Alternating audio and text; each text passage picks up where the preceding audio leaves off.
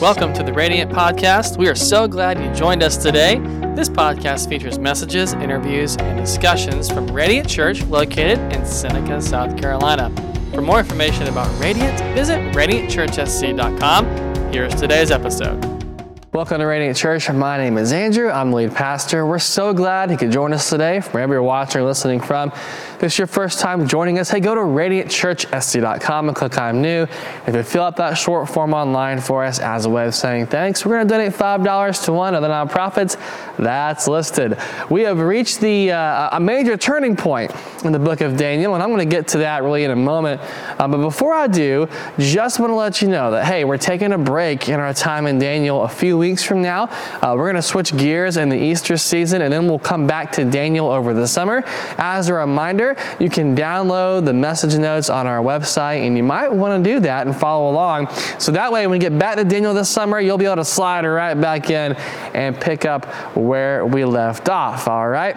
So, I mentioned a moment ago that today marks a big turning point, and that's because we're in Daniel chapter 7. And so once you cross into Daniel 7, you're dealing with an entirely different book. So what makes Daniel so unique is this division between, narratives and stories in the first 6 chapters and apocalyptic prophecy in the last 6 chapters. The only other book in the Bible, which by the way has an apocalyptic genre, is Revelation. So Daniel is the only book that actually has 2 different genres fused together. In fact, it's so unique, nobody knew where to put it. So when the Bible was being placed together, Christians assigned Daniel a place among the prophets because of the nature of what we're going to walk into here in chapter 7 through 12, the apocalyptic stuff. Jewish rabbis assigned it with the historical writings like 1st and 2nd Kings because Daniel wasn't a prophet. He was a statesman, as you read about in the first 6 chapters. So as you can see, it's just very different and very unique. Before we go diving headlong into chapter 7, though, and all the apocalyptic visions in the latter half of the book, we got to make sure we take the time to set some ground rules. So think of these rules as lanes that we're going to stay in. And I think this is one of the most important things we can do before walking through chapter 7 through 12. Let me tell you why. Apocalyptic literature, it's very uncertain and highly metaphorical. And so as such, it becomes easy to get obsessive about exact dates and people and places and times and that kind of thing. And when it's handled incorrectly, and it has been for centuries, it can do a lot of damage. So what I'm going to teach you, it may not fall in line with like some of the most famous Christian faces you see on TV or read about in their books, but that's by design. Like I'm not trying to sell you anything, right? I'm not trying to work you into a frenzy. I don't have any skin in the game. So what I want you to do, and I want you to understand, is how to be as objective as possible and interpret what's being communicated in a very objective way. So to do that, we have to make sure we stay in our lanes and not go veering off into some dark, uncharted rabbit hole. So let's start with this. Just basic question we should answer. What is apocalyptic prophecy or literature, right? So apocalyptic literature in the biblical sense, it celebrates God's victory over the enemy in the establishment of his kingdom physically, not just spiritually. It's really important, forever. And it's similar to prophecy, but while all apocalyptic literature is futuristic, not all prophecy is, and that's because prophecy deals with revelation from God to a person who then proclaims that to other people. So it might be futuristic, and it certainly can be, but it may not always be. In fact, in the New Testament, the idea of prophecy isn't even futuristic at all. It actually deals with preaching and proclaiming the truth of God. So when someone received an apocalyptic revelation, it wasn't actually meant to be proclaimed to the masses. And so usually a person, they would receive visions or dreams, and they would receive revelation from a messenger like an angel, and then they would record that. And they weren't meant to be shared in the here and now, but actually in the future. So for example, in Daniel chapter 12, Daniel's told to record these visions and revelations and then seal them until the end. And we'll talk about that in more detail when we get there, but he doesn't share them like a prophet would share his messages. So apocalyptic literature, it's also rich in metaphors and imagery. Why? Well, because metaphors, they teach analogy. They attempt to explain, difficult concepts by relating them to things we would commonly know about. Images, they operate in a similar way. They speak truly and accurately, but not necessarily with precision. That's really important to grasp because there's not a lot of precision in the apocalyptic genre, which is by design. So think of the imagery we receive in this type of genre as if you're looking through mist. When it's misty out, I can see shapes, I can see outlines. I may not be able to see fully what's in front of me, but I can see enough to get the idea of what's ahead. Maybe even to come close enough to figure out what really is out there, but I can't see it with absolute certainty and clarity. The mistake a lot of folks make with this kind of genre, the apocalyptic stuff, is they attempt to claim with absolute certainty they know what lies ahead, but really all they can see is the outline, the shadow. But they're so confident they treat what's a partially known thing as if it's absolute. And that's how you get all the crazies who predicted, wrongly I might add, the exact return of Christ, the exact rise of the Antichrist, the exact date of the end of the world, that whole kind of thing.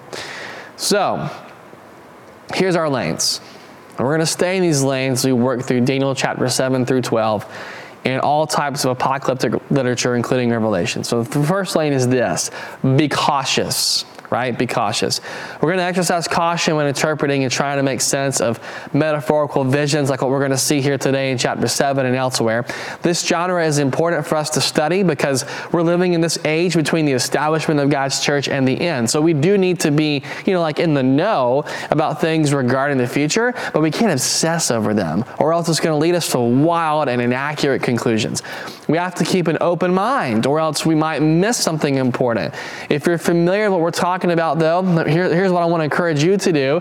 As we walk through these teachings, have an open mind as if it's the first time you've heard them. I promise you it'll change how you view everything if you can do that.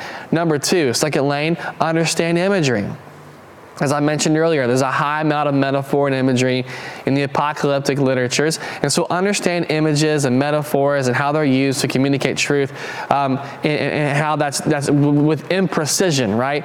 Don't take them as literal. So in fact, very seldom are images yielding black and white answers. Most of the time, they yield answers that are gray in their interpretation. Third lane, understand numbers. Usually, numbers are used as symbols, like what you'll see in Daniel chapter 9 with the 70 weeks. It's best not to interpret that literally and to be cautious in interpreting what the numbers might actually mean. Lane number 4, last one, understand context.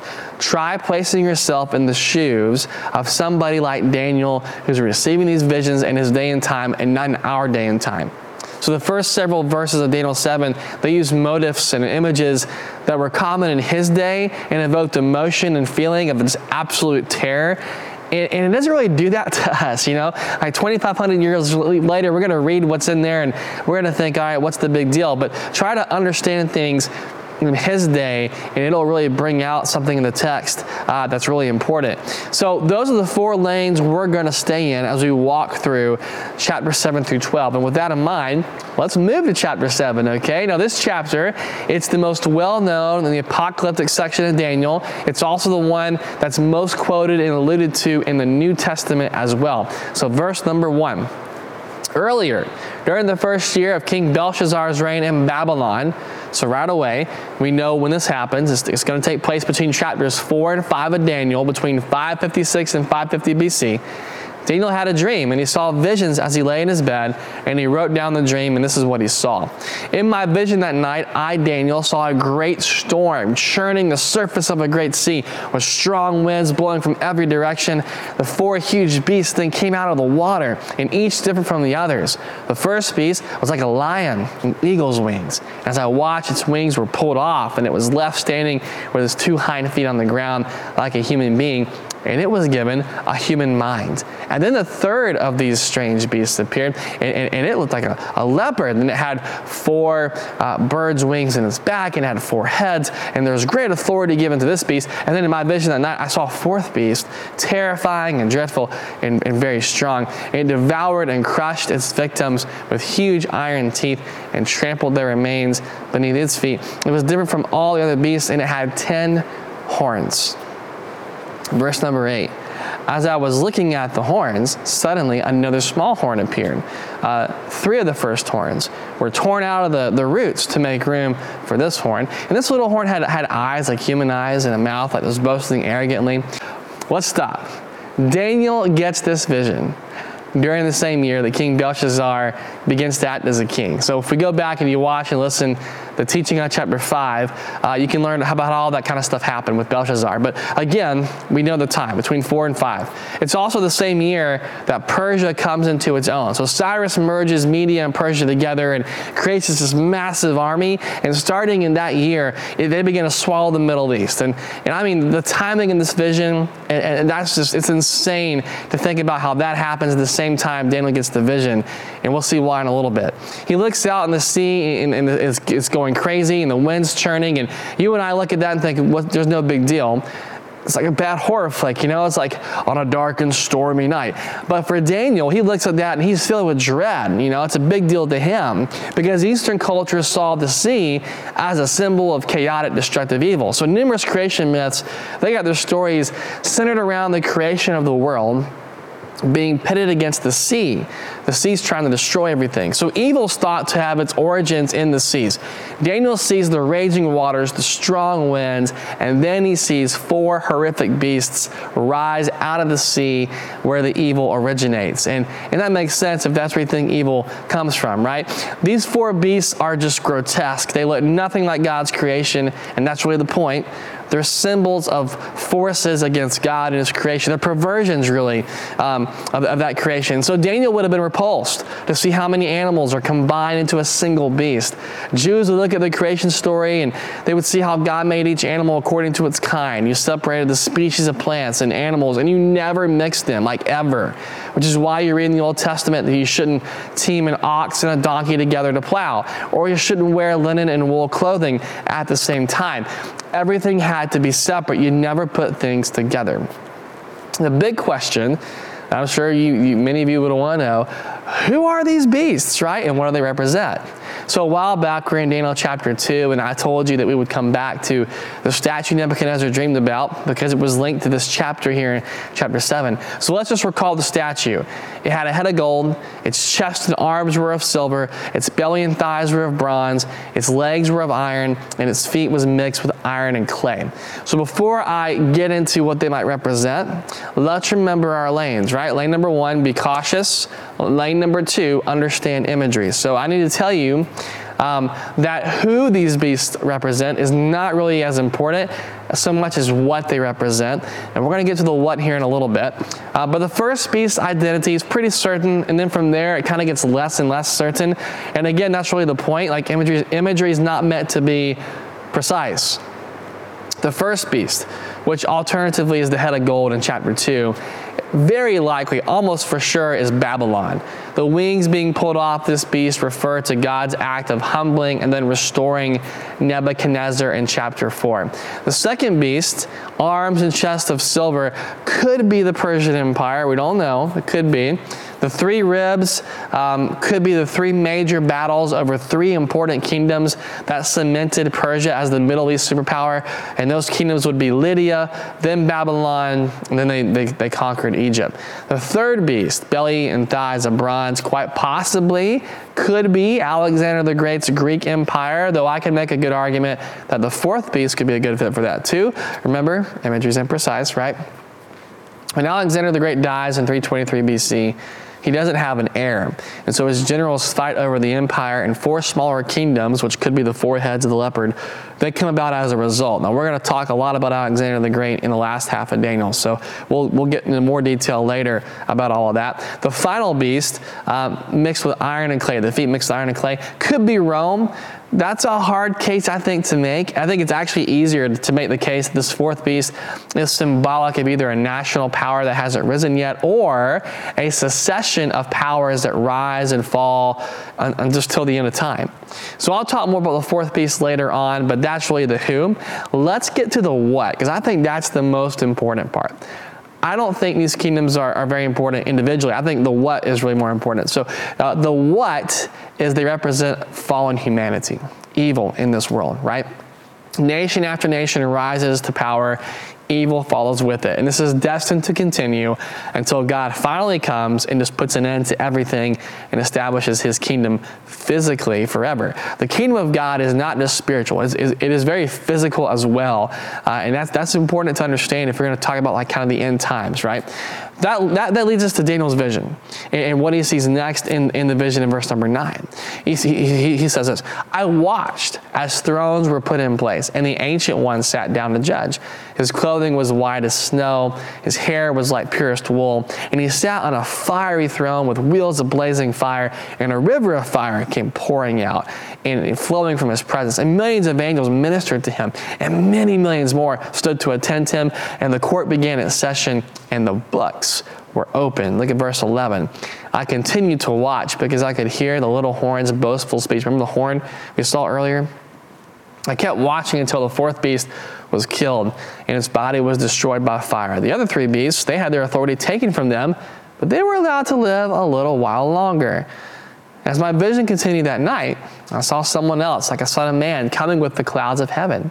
And he approached the Ancient One and was led into his presence. He was given authority and honor and sovereignty over all the nations of the world, so that people of every race and nation and language would obey him. His rule is eternal, and it will never end, and his kingdom will never be destroyed. Now, that's a big difference in scenery. So we go from terrifying, a raging sea with horrific beasts to this vision of heaven, like the actual throne room of heaven. And Daniel sees the Ancient One, or as other translations might say, the Ancient of Days. You might see that in like your NIV Bible, right? Taking his judgment seat and opening the books. It is a clear picture of God. Daniel knows it right away. He sees God himself. God's not an elderly man, but Middle Eastern cultures in his day described God and other powerful deities as elderly, wise, elegant men. White hair, white clothes, that kind of thing. And so when he sees this man, he knows, man, this is God. This is exactly who he is. And what is God doing? Well, he's judging the beast. And notice something else. He immediately destroys the most powerful, most terrifying beast, which is the fourth one. It's this image of God who, just no matter how strong and powerful the earthly kingdoms may be, wields ultimate authority. And in an instant, he vanquishes the most evil of the four beasts. Well, the other person Daniel sees coming is riding in the clouds, and Daniel describes him as someone who looks like the Son of Man. And all throughout the Old Testament, God is associated with the clouds. He leads Israel in the Exodus in the clouds by day, Exodus 13. Exodus 19, he descends Mount Sinai in the clouds. Psalm 68:4, he rides on the clouds. He makes his clouds the chariots, Psalm 104. In Isaiah and Nahum, we read that he rides the clouds to fight and dispense judgment. So it's very clear the person coming on the clouds in the vision is divine, but who is he? So Daniel sees two figures together, both of a divine nature. He knows for sure one is God, but who's the other? Remember our lanes, understand context. That's lane number 4. We have the New Testament today. We have Jesus, the Trinity, but Daniel had no idea. There's one God, right? Like the concept of the Trinity was not developed yet. So what did Daniel think about when he saw these figures? Well, I think he thought about a king, specifically David. 2 Samuel chapter 7, God promises to give David a dynasty which will never end. And you think, well, wait a minute, it did end. Like Judah was conquered by Babylon. There's no king anymore. So what's up with that? Well, it's possible that Daniel in his vision begins to realize, perhaps for the first time, David's dynasty ends with a descendant who is eternal. So what we have here is another early Old Testament passage that points to the coming Messiah or Savior. This is Jesus whom Daniel sees. He just doesn't know it. So in the Gospels, Jesus and others use the title Son of Man to refer to his identity as the Messiah. They do it 81 different times. That's more than any of the title he gets. If there's any doubt, this is in reference to Christ, look at what happens with the Ancient One in verse 14.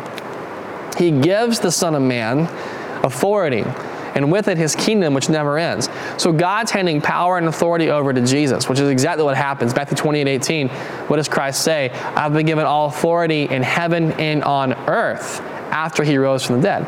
So after watching this scene unfold, Daniel, he's filled with fear. He has no idea what he's seeing. There's so much he doesn't understand. He's still in the vision. He's still watching everything. And he approaches somebody, could be an angel, standing next to the throne, and he asks for an explanation. What is all this stuff that I've seen? And he's told the four beasts are kingdoms which will rise in the earth, but in the end, God's kingdom will overcome and rule forever. Now we're going to stop right here, and we're going to pick up the rest of Daniel 7 next week, because there's just a lot to take in. So what do you do with something like what we just read today? If God wins in the end, does any of this matter? Just let me give you a few reasons why I think it does matter, and why it's important for you to understand all these apocalyptic prophecies, okay? One, you need to be able to recognize the signs of the end. You're not meant to understand everything in great detail or to discover precisely what each metaphor and image is, but these signs are given to you so you understand the time we have is short. There should be an urgency about how we live. There should be a seriousness to reaching people for Christ, because eternity is at stake. Whether you meet your Maker in death or you meet him as a returning king, you need to be ready. 2, they serve as reminders that God is in control. We have seen this theme all throughout Daniel. We've talked a lot about it last week. It continues here in the last half of the book too. It doesn't go away. In spite of present circumstances, in spite of overwhelming odds, when it looks like it's game over, God comes through. He wins. He's in control. That leads me to the third reason. Apocalyptic prophecy at its core is meant to bring comfort and hope. Because we know God's returning to establish his kingdom, because we know he's in control, when times get rough, when trouble comes, instead of despair and hopelessness, we're to be filled with hope. It should comfort us to know that we're closer to God's eternal reign. These are the signs pointing to the end of evil, the end of sin, the end of pain, the end of darkness, the establishment of an eternal kingdom that has no pain, no suffering, with grace, love, hope, and healing. And it paints a picture of ultimate justice. No one escapes God's judgment, not the dictator or the benevolent leader, not the hardworking people or the educated, not the kids or our spouses. We're all judged. The difference is those who are in Christ have had their judgment paid in full. But when the end comes, evil finally faces the judgment of God, and justice is meted out for good. And we see that in Daniel 7 with the Ancient One judging and destroying the fourth beast. You see it again with the coming of the Son of Man. In fact, Daniel chapter 7 is a great picture of 2 New Testament passages. One that we'll focus on next week is Ephesians 6:12, but the other is Colossians chapter 2. Listen to what Paul writes, Colossians 2:14. He, being Jesus, he canceled the record of charges against us, or our sin, and he took it away by nailing it to the cross. And in this way, he disarmed the spiritual rulers and authorities. He shamed them publicly by his victory over them on the cross. So we'll explore this a little bit more next week, but at its core, apocalyptic prophecy is about God's victory over the enemy. So Paul, he uses language in Colossians that paints a picture of a Roman military victory. The Romans would parade prisoners of war in a chain gang-like fashion, completely naked in front of a hostile crowd, a very humiliating thing. They would fall behind the conquering general's chariot. It's the penultimate victory parade you could throw. Well, Jesus defeats the enemy once when he died and rose again. Disarmed these guys, man. He's going to do it again, though, for good at the end of time. All throughout human history, God's people are told the Lord will fight for them. But in the end, it is God's victory, not ours. But we get the benefit from that victory because it results in our eternal freedom and the chance to worship and live in the kingdom of God forever. So as the world seems to plunge deeper into chaos and instability, as darkness seems to take more and more ground, be encouraged. Always hope. It means our time is shorter, the coming of Christ is closer, and with it comes a final victory where evil is forever defeated. Let me pray for you. Father, I thank you for each person who's watching and listening here today. And perhaps, Lord, there's those out there who say, God, I don't know if I'm right with you. All this talk about the end, it's kind of got me thinking about getting my life on track and getting it right. And I pray for those folks right now especially. Open their hearts and soften their hearts to what you want to do in and through them. In fact, if that's you right now, here's what I just want to do. I just want to lead you through a prayer, model a prayer for you, so you can say in your own words, that brings you into the kingdom of God.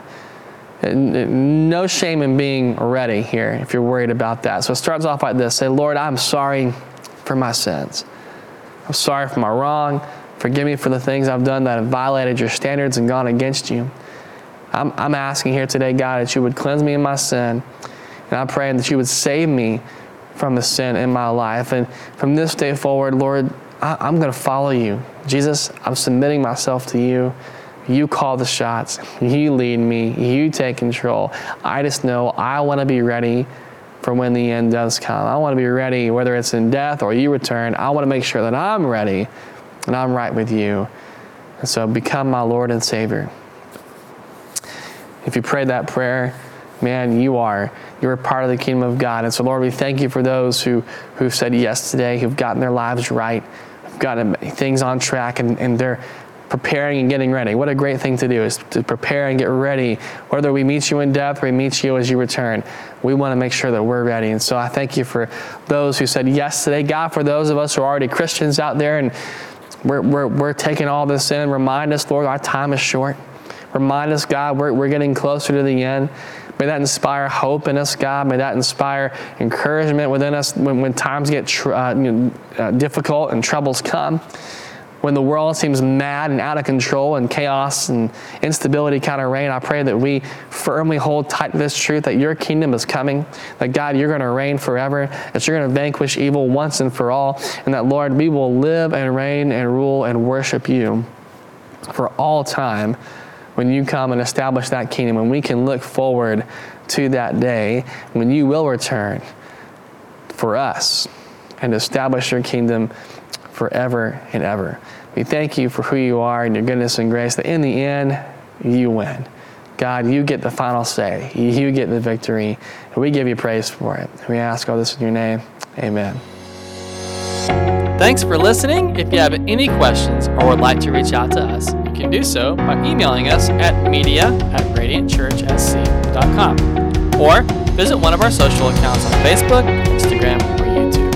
If you like what you heard today, subscribe to our podcast so you don't miss any future episodes, and give us a 5-star rating on the podcast platform that you listen to. We hope you have an amazing rest of your day.